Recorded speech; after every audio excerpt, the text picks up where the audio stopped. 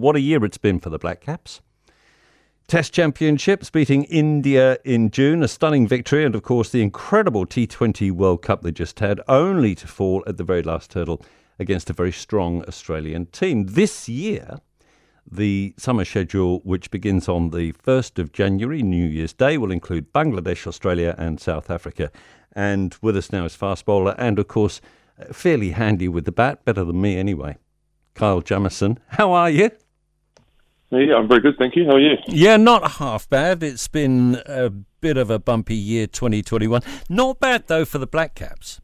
Yeah, it has been a bit of a bumpy year. But yeah, it's been a good one for us, I think. On the whole, we sort of had a fair amount of cricket and a fair amount of travel overseas and stuff. But yeah, it's certainly been a good year and certainly nice to be home now. Personal highlight for you in 21?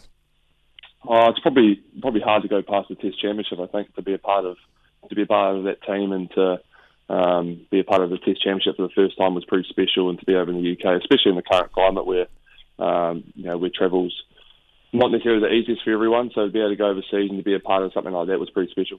And is the Test format your preference? Yeah, I think so. I think it's certainly the pinnacle of the game for me. The amount of work that goes into it just to get through a session or get through a day of cricket, in let alone 5 days, I think certainly makes the format of the game quite rewarding. So it's one I love to be a part of, and hopefully they can continue on. And I think lay people, those of us who like to watch cricket and love watching cricket, don't necessarily know how much prep and analysis goes in when you're looking at the way a different batsman, when you're bowling bats, the way a field is set. I don't think most of us get how much work goes into that. Yeah, I suppose it is a bit of a hard one. It's without being in the situation, it's hard to kind of understand. But yeah, there's certainly a lot of work that goes in behind the scenes around prepping for different guys and different conditions, and then a lot of thinking on your feet as well. There's a lot of work you can do behind the scenes and stuff, but you have to sort of play the game that's in front of you as well. So yeah, there's certainly a fair amount of work that goes into it, especially over the course of 5 days, and how the game kind of ebb and flow a little bit. So I guess that's just sort of all adds to the theatre of Test cricket, and I guess the feeling you get at the end of the game as well. Are you feeling like one of the, well, I daren't say senior members of the team yet, but you've got 2 solid years, coming up 2 years in international cricket under your belt now. Do you feel a bit more confident?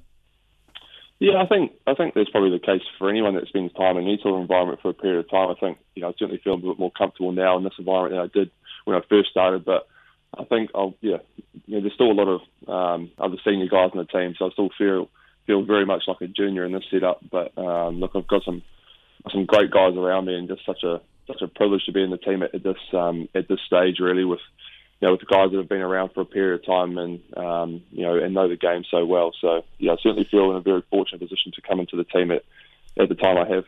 We've got Bangladesh, Australia and South Africa this summer. Which of those do you most want to beat? I guess it's always hard for a Kiwi to not go past Australia. Got to be Australia, right? Yeah, but I think there's some challenges around South Africa as well. I'm not sure if we've actually ever beaten South Africa in a Test series before. So look, there's certainly some challenges across the next few months with our home summer, which is exciting. It's been nice to have a few challenges this year, and then nice to be back on home soil and have them as well. So looking forward to it. And in particular, who you most want to get out in that South African side? Come on, give us a name.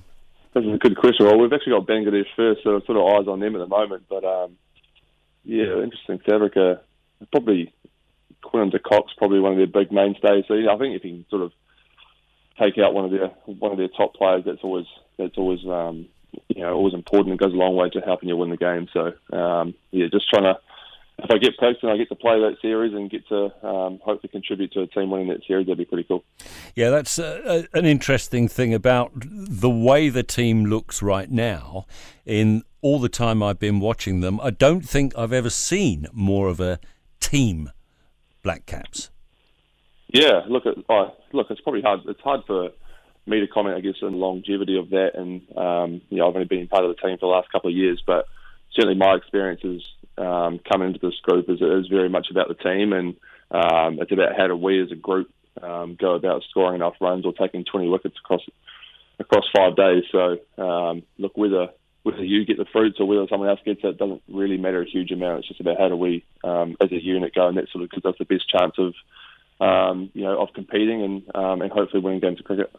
Well, I'm looking forward very much to seeing you take out a couple of those South African. But don't go easy on the Aussies, will you? Or the Bangladesh. No, of course not. Of course not. Appreciate your time. Let them have it, and we look forward to a great summer. Thank you. Thank you very much. Merry Christmas.